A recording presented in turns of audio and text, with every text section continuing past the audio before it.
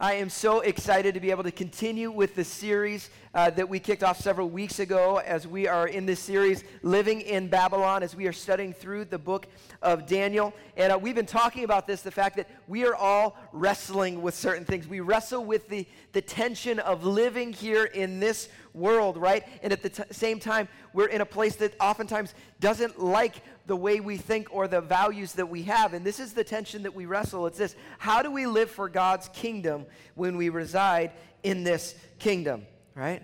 How do we do that? It's not always easy. It's not always clean, right? It's not always black and white. It's a challenge. It's a tension that we wrestle. Last week, if you were here last week, we dealt with this idea of when we live in Babylon, we are in a battle, okay? We are in a spiritual battle. And understanding that, recognizing that, should impact the way we pray. Because we should pray as those who understand that we are in desperate need of God. Amen? Right? That's what we need.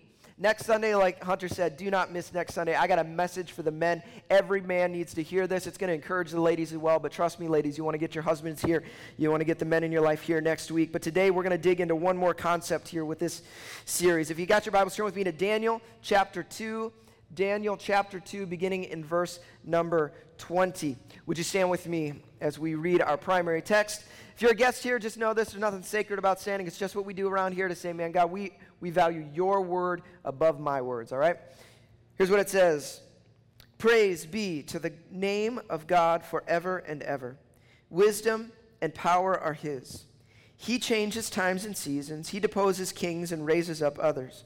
He gives wisdom to the wise and knowledge to the discerning. He reveals deep and hidden things. He knows what lies in darkness, and light dwells with him. I thank and praise you, God of my ancestors.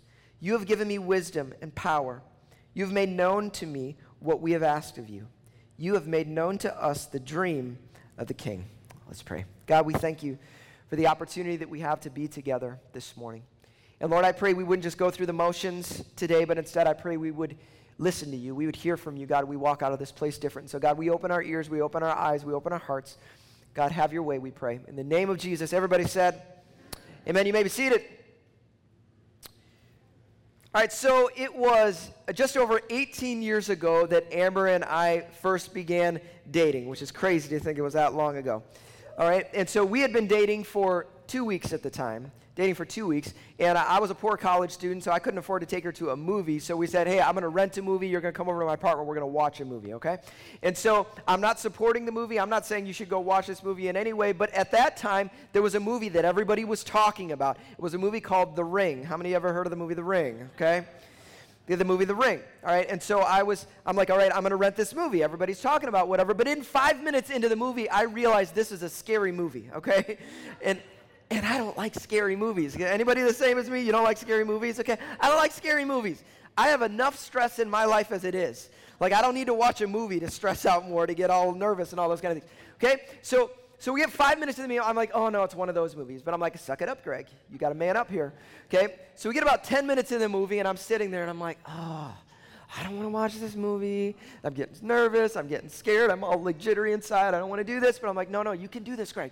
You can do this. We get about 15 minutes, and I'm sitting there thinking to myself, I don't want to be in a relationship where I have to fake things like this. You know, I feel like I should be honest. And so I turned to Amber. Again, we'd only been dating 2 weeks. She didn't know me all that well. And I'm like, hey, I'm going to hate the next 2 hours if we watch the rest of the movie. Would you mind if we turn something else on? I'm getting a little scared here. And I remember her face. She's just like, okay.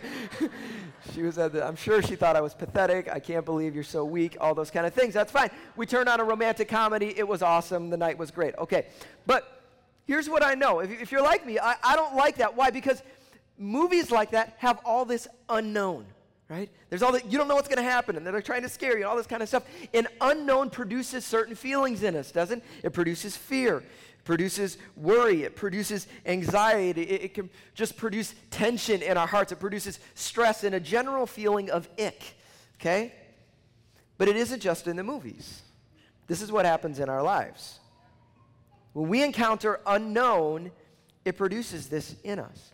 And I believe as we look at this passage today, I think God's going to speak to our hearts about something. He's going to reveal something that every one of us needs to get a hold of, okay? So have your hearts open this morning. So we're going to dig into this story. If you weren't with us last week we looked at the first half of chapter 2. Today we're going to look at the second half, but I got to give you the context so you know what we're talking about here in chapter 2, all right?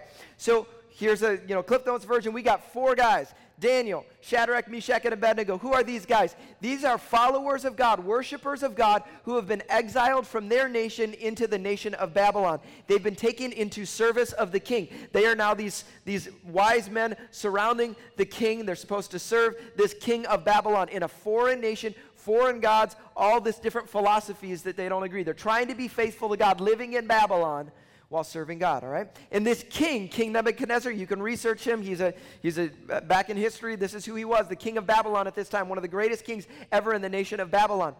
And he has this dream, this vision, and he knows this is something special. Somebody is trying to tell me something. And so he goes to all of his wise men, his sorcerers, his astrologers that are a part of his kingdom. And he goes to them, he's like, listen, I've had this dream. You need to tell me what the dream is. And if you were here last week, you know what he said. He said, you got to tell me. But here's the deal. I think you guys are going to lie to me. You're just going to make stuff up. So you have to tell me the dream I had, and then you have to interpret it. And they're all like, what? No. There's no way we're going to do that. No, tell us the dream, and then we'll interpret it. He's like, no, you tell me my dream, and then you interpret it. And he says, and if you don't, I'm going to have you all killed because obviously you don't know what you're doing. And Daniel, being one of the men in this group, he hears of what's going on. He goes to the king. He says, listen, just give me a little time and I will interpret your dream. And so what does he do? He goes back to his 3 friends, Shadrach, Meshach, and Abednego, and he tells them, listen, boys, we got to pray, okay? We are going to pray and ask God to speak to us. And it says in the story that God gives him a vision of the exact dream that the king had. Tells him exactly what it is, and he gives him the interpretation of this dream so he understands what it is. And this prayer that we just read, beginning in verse number 20, is the prayer that he prayed to God after he's received this revelation. He's praising God and just thanking him that you've given me this wisdom. Thank you for giving me this. And so he approaches the king. Comes the king, and in the rest of this chapter, the king says, are you able to tell me what this thing is? He's like, yes. Here's what he says in verse number 27, if you're following along. Daniel replies to the king. He says, no wise man, enchanter, magician, or diviner can explain to the king the mystery he has asked about. Stop there for a second. I love this. He goes to the king. Listen, this is the most powerful man on earth at the time. He says, listen, king, all your people, they ain't enough. All the stuff that you got, all the stuff that you think you've depended on, you've relied on, that's been your source, it's not enough. You don't have what you need. And this is a very bold statement to make to a king. Like, you are not strong enough. Your men are not strong enough. They don't have what you need. And he goes on here, and what does he say in verse 28? He says this, but there is a God in heaven. Amen? There is a God in heaven. You don't have enough. But there's a God in heaven. If you will get your eyes there, he will reveal to you the mysteries of what's going on. And I want to pause here for a second because this is a sermon we need to hear as followers of Christ. Because so often, what are we doing? We're down here with everybody else, thinking like everybody else, all the philosophies of the world, trying to figure stuff out, whatever. And sometimes it's like we need to get tapped on the shoulder and say, hey, there is a God in heaven. You need to get your eyes off of your circumstance. You need to get your eyes off of the temporary, off the philosophies of the world, of the worries of this world, and instead, get your eyes on your God. There is a God in heaven. So he continues. Daniel goes to the king and he begins to tell him this. He starts by giving him the dream. He's like, all right, king, you asked me to tell you. Here's the dream that you had. He explains it. He says, king, here's what you saw. You saw a statue, huge statue. And the head of the statue was gold. And the arms and the chest of the statue were silver. And the belly and the thighs of the statue were bronze. And the legs were iron. And the feet were iron mixed with a little bit of clay. He said, that's what you saw. And then you saw a rock being cut out, a little stone being cut out of the rock, not by human hands. This little stone was cut out, and it smashed the feet of this statue, and the entire statue came crumbling down. That's what you saw. And then that little stone that you saw cut out, what happened? It began to grow into a mountain that ultimately filled the entire earth. That's the dream that you saw, king. And we get to verse number 36, if you're following along, and here's what he says. This was the dream, and now we will interpret it to the king. And this is what he says in verse 37. Your Majesty, you are the King of Kings. He starts by buttering him up, okay? you are the King of Kings. But look what he says next. The God of heaven has given you dominion and power and might and glory. See what he just did right there? He said, you are the King of Kings, but there is one more powerful than you, right? They used to think they were the gods. They're the powerful one. No. You need to understand something, King. Everything you have was received. It wasn't created by you. Everything you have was given to you by God. There is another kingdom. There is another authority out there. You are not all you think you were, King, right? That's what he's telling him. So he goes on and begins to share, all right, here's the interpretation of that dream. He says, King, you are the gold head. You and the Babylonian, you are the gold head. But there will be other kingdoms that come, other empires that come after you. See, there will be a second one. Then there will be a third one. That's the bronze. We've got the silver and the bronze. And then finally, we've got this fourth kingdom, this fourth empire that will come up. And this is the iron empire. And they will be strong, right? And they will be mixed with clay. He explains that a little bit. But then he gets to verse number 44. Remember how that was the statue, but then there was a little bit more. He says, in the time of those kings, the God of heaven will set up a kingdom that will never be destroyed, nor will it be left to another people. It will crush all those kingdoms and bring them to an end, but it will itself endure forever. This is the meaning of the vision of the rock cut out of the mountain, but not by human hands. All right, so what's going on here? See, this dream is cool. He says, all right, you're the golden head, that's cool. But if you like history, look at me for a second. I'm going to give you just a 3-minute history. If you don't like history, tune out, and then I'll call you back in a second, okay? But I think in the fullness of time, we're here 2,500 years later, we get to see what this vision was really about. Because when you look at the history, this is my best understanding of this interpretation. We have the first nation. Who is that? Babylon, right? Who was the next powerhouse after Babylon? Persia. Who was after Persia? The Greeks. Who was after the Greeks? The Romans. During the reign of the Romans, who was born not of human hands, but of God? Who was one who is a kingdom that was established, came proclaiming the kingdom of God is at hand. The kingdom of God is here, and his kingdom is a king that shall never end. He reigns forever and ever and ever. We look at this passage, it's pointing us right to Jesus. This is what this is about. Ultimately, there is a king of all kings. King, you think you're so important, you think you're so powerful, but you got to back up a second and recognize there is another above you. That's what this is about. And when you see the response of King Nebuchadnezzar, you understand that in this moment, just for a moment, he gets it. Because look what it says in verse number 47. It says, surely your God is the God of gods and the Lord of kings. He understands this. I want to pause here. This is it's fun. You can dig into this even more, this dream even more. But I want to back up to the prayer that we read at the beginning. Because I think in that prayer, in this statement, we see what it is God's trying to communicate to us and how we can apply this passage to ourselves, all right? So look at what the prayer said at beginning in verse number 20. What did it say? It said, praise be to the name of God forever and ever, eternal. Wisdom and power are his. He changes times and seasons. He deposes kings and raises up others. He gives wisdom to the wise and knowledge to the discerning. What do we see in this prayer?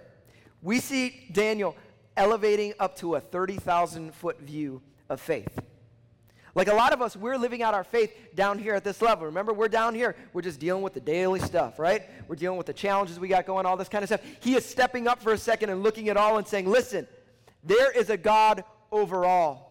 There is a God who raises up kings and lowers them. We're out here freaking. This past year, we're freaking out. Who's going to be in charge? What's going to happen? Listen, we can be concerned because that impacts our here and now, but we can be confident that there is a God who is over all things that we can place our trust in. Amen?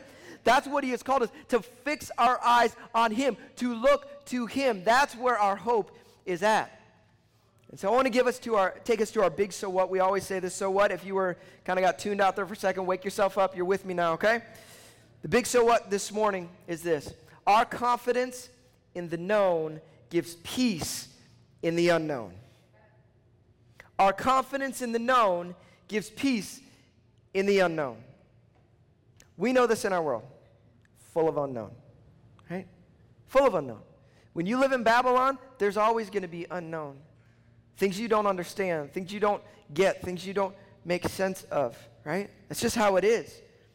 Take your personal lives. You got stuff going on right now. I know some of you, you're struggling. You're like, I don't know what I'm doing for my career. I don't know about this job. I don't know if I'm going to have a job next week. I don't know what's going on. It's been a challenge. For some of you in school, you're like, I don't know what's going to happen. There's all these questions I've got about school. I'm struggling, these issues. Your finances, I don't know what's happened. I'm struggling. I don't have enough money. I don't know how to deal with this. I'm struggling, whatever it is. Some of you came in, and I know this. We got a number of people in our congregation that are dealing with health issues, serious health challenges. And you're like, I don't know what's going to happen. I don't know what to do, right? And then you take this past year. How many know this was a year of unknowns? We got a lot of unknowns this past year. You look at it on a global scale. You look on a national scale. There's so much unknown. And what does that produce in us? The issues of unrest in our nation. What is it? All the issues that we've had, the challenges that we've had, the pandemic that we've dealt with, the financial challenges. What does that produce inside of us? It produces fear, worry, anxiety, stress, burden. It feels heavy, and some of you know what that's like. Some of you have gone in and out of seasons this past year where you just didn't know how you were going to get to the next day. I get it. The challenge that we have is that we're followers of Christ. So we have these feelings, but at the same time, we know something. That Scripture tells us what? Don't fear, don't worry, don't be anxious about anything.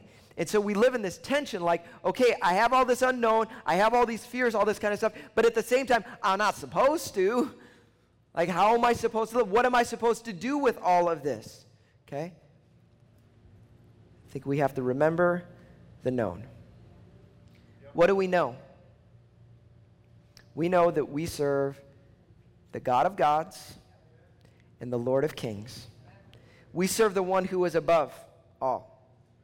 No matter what else happens, no matter what we face, no matter what we endure, we know who our God is. The known. That he is the same yesterday, today, and forever. He is a foundation that is firm, a rock that we can plant on. When the rest of the world is unknown, when there's other circumstances that we don't know how to deal with, we can plant ourselves there, firmly trusting in him. Sometimes we look crazy, stupid, and foolish, but that's the joy that we have as followers of Christ, is that we know what we know. We have confidence in the known. Who is our God? He is a God of holiness. He is a God of righteousness. He is a God of truth. He is a God of mercy. He is love. He isn't just a God who sometimes acts faithfully. He is faithful. That's who he is. And the more we place our confidence and trust in the known, it gives us peace in the unknown. The more we look here rather than always focusing here is when we can have hope and we can have peace. This is what God is calling us to. Okay? It's just like a Bond movie. I've never seen a James Bond movie before. You ever seen James Bond? Okay. Okay.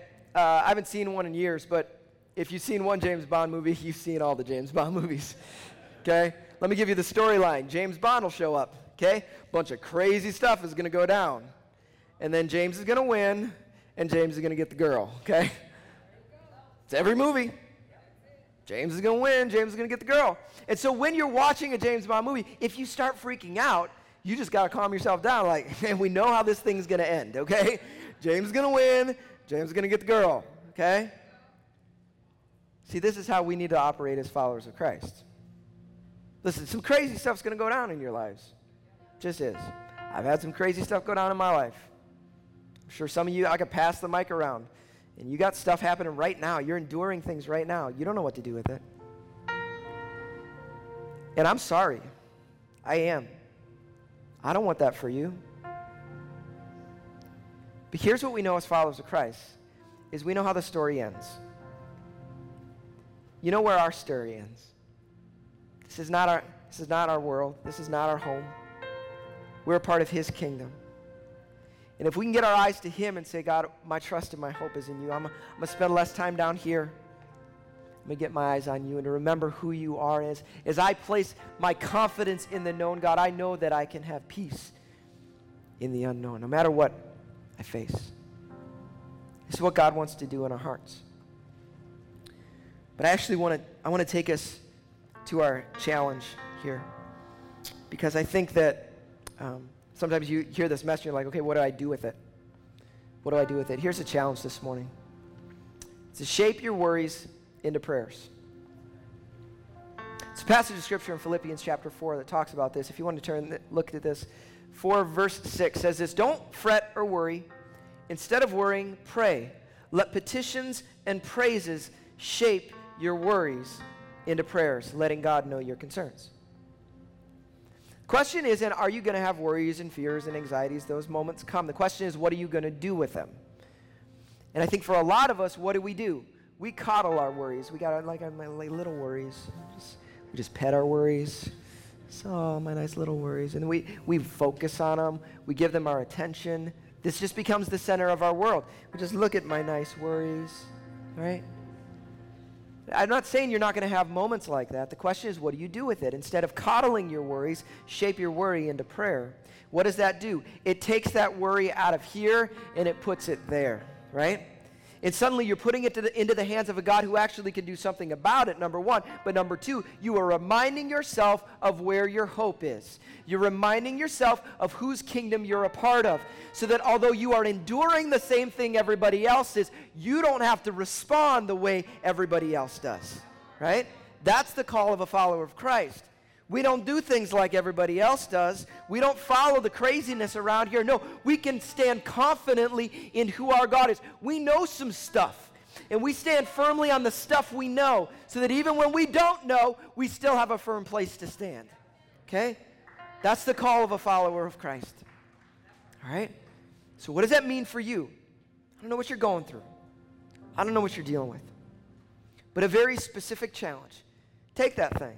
Because it's going to come up this afternoon, as soon as you walk out the door here, tonight when you're lying in bed, you're going to have a choice. Am I going to coddle my little worries, or am I going to shape my worry into prayer? Say, God, you're my hope. Okay? I've been, in ministry for a long time now, and I've been in the church my whole life. And so I've heard a lot of I've heard a lot of missionaries talk. I've met a lot of missionaries and heard stories around the world. And I remember a story, this was probably 20 years ago that I heard it. I cannot remember who it was that shared this with me, but I've never forgotten the story that they shared. And they were talking about working in an area of the world where it was dangerous for your very life to follow Christ. I don't know if you're aware of this. Some of you are following Christ and maybe you're new to faith. You need to understand that right now, today, there are people that are literally giving their very lives to follow Christ. Following Christ is detrimental to their health, okay? They say that on the low end, at least about 8,000 to 9,000 people are martyred every year for their faith in Christ. More like 100,000 that's more likely that's actually giving their lives for following Christ.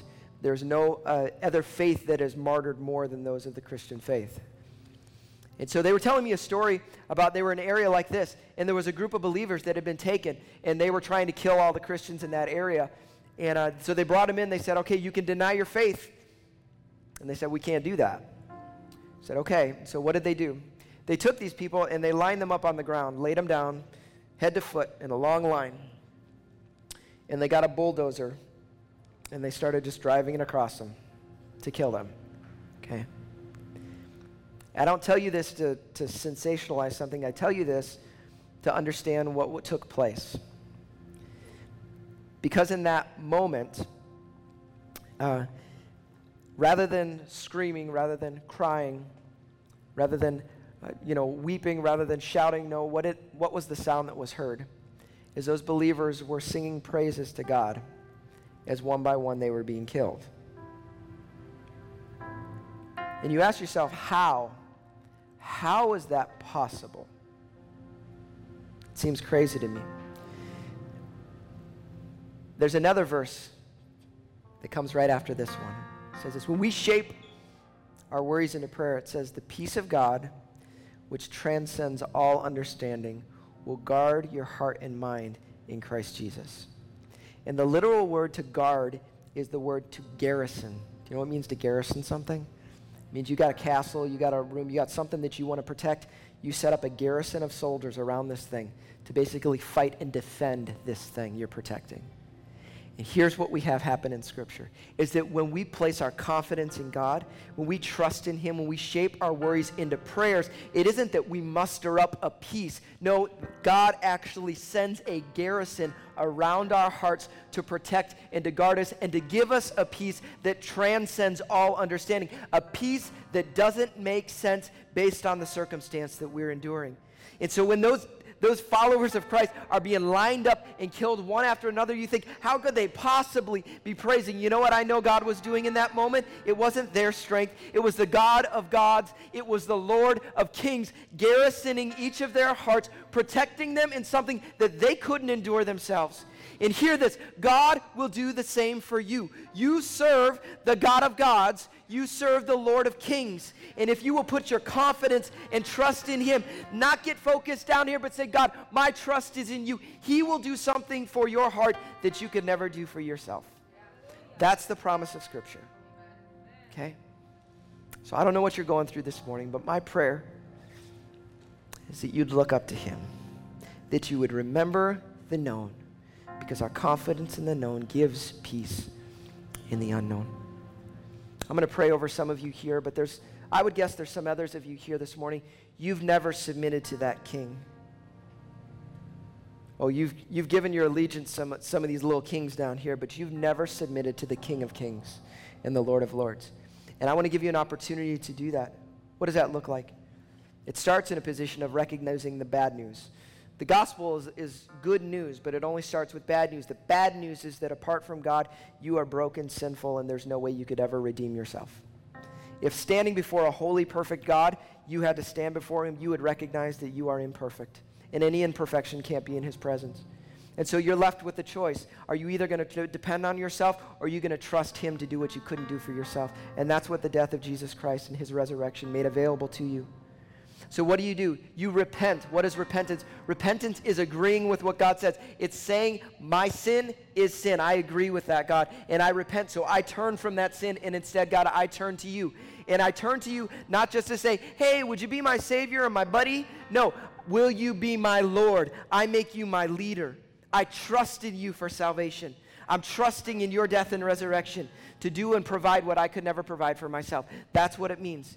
And I'm going to live my life, not just adding you to my life, but submitting my life to your kingdom and to your ways. That's what it means to follow Christ. And if you're here this morning and you're ready to make that decision to say, God, I am all in to receive the gift of salvation, to submit my life to Him, I'm going to give you an opportunity to respond in prayer here in a moment. Would you pray with me across the room? Father, we thank you so much. We thank you that you are the God of gods. You are the Lord of kings. And Lord, our hope and our trust is in you. And this morning we say we desperately need you. God, there is so much unknown. There are so many circumstances that are beyond our understanding, beyond our control. And it puts us in a position of stress and fear and worry. And God, I pray instead that we would over and over and over, daily, moment by moment, place ourselves back onto firm ground as we look to you as the King, as we look to you as our source, as we look to you as our hope. God, I pray for those that came in this morning, they feel overwhelmed by physical stuff, by their life, by the circumstances of our world. God, I pray that instead of being filled with that, Lord, you would garrison their heart as they begin to trust in you more, as they begin to look to you and to give you and surrender everything to you. God, would you do a work in us, Lord? Father, may we be those who look different. The people would look at us and they see the junk we're going through, the garbage we're dealing with, but they see the hope and the peace that we have. And may it speak that there is a God in heaven. Thank you, Jesus. Thank you, Jesus. With every head bowed and every eye closed, if you're here this morning and you want to submit your heart to Christ, you want to respond in salvation, I believe that's the greatest decision you could ever make. And I want to give you the opportunity to do that. If you would like to take that step this morning, I'm going to invite you to simply lift your hand across the room right now and say, that is me. Lift your hand right now and say, that's me. Yeah. Yeah. Anyone else that wants to respond? Thank you. If there's anyone online, I encourage you to respond as well. I'm going to invite you to pray out loud as I pray. Dear Jesus, go ahead and repeat after me. Dear Jesus, thank you for loving me. Thank you for caring for me. Thank you for pursuing me. I admit that I'm a sinner. I admit that I'm broken. I admit that I'm in need of a Savior. I believe that Jesus came. I believe that he died. I believe that he rose again. And I admit that I desperately need him. I submit my life to Jesus. I repent of my sin. And I place my trust in him. Would you help me live for your glory, to live as a follower of Jesus? I pray that in the name of Jesus. Everybody said,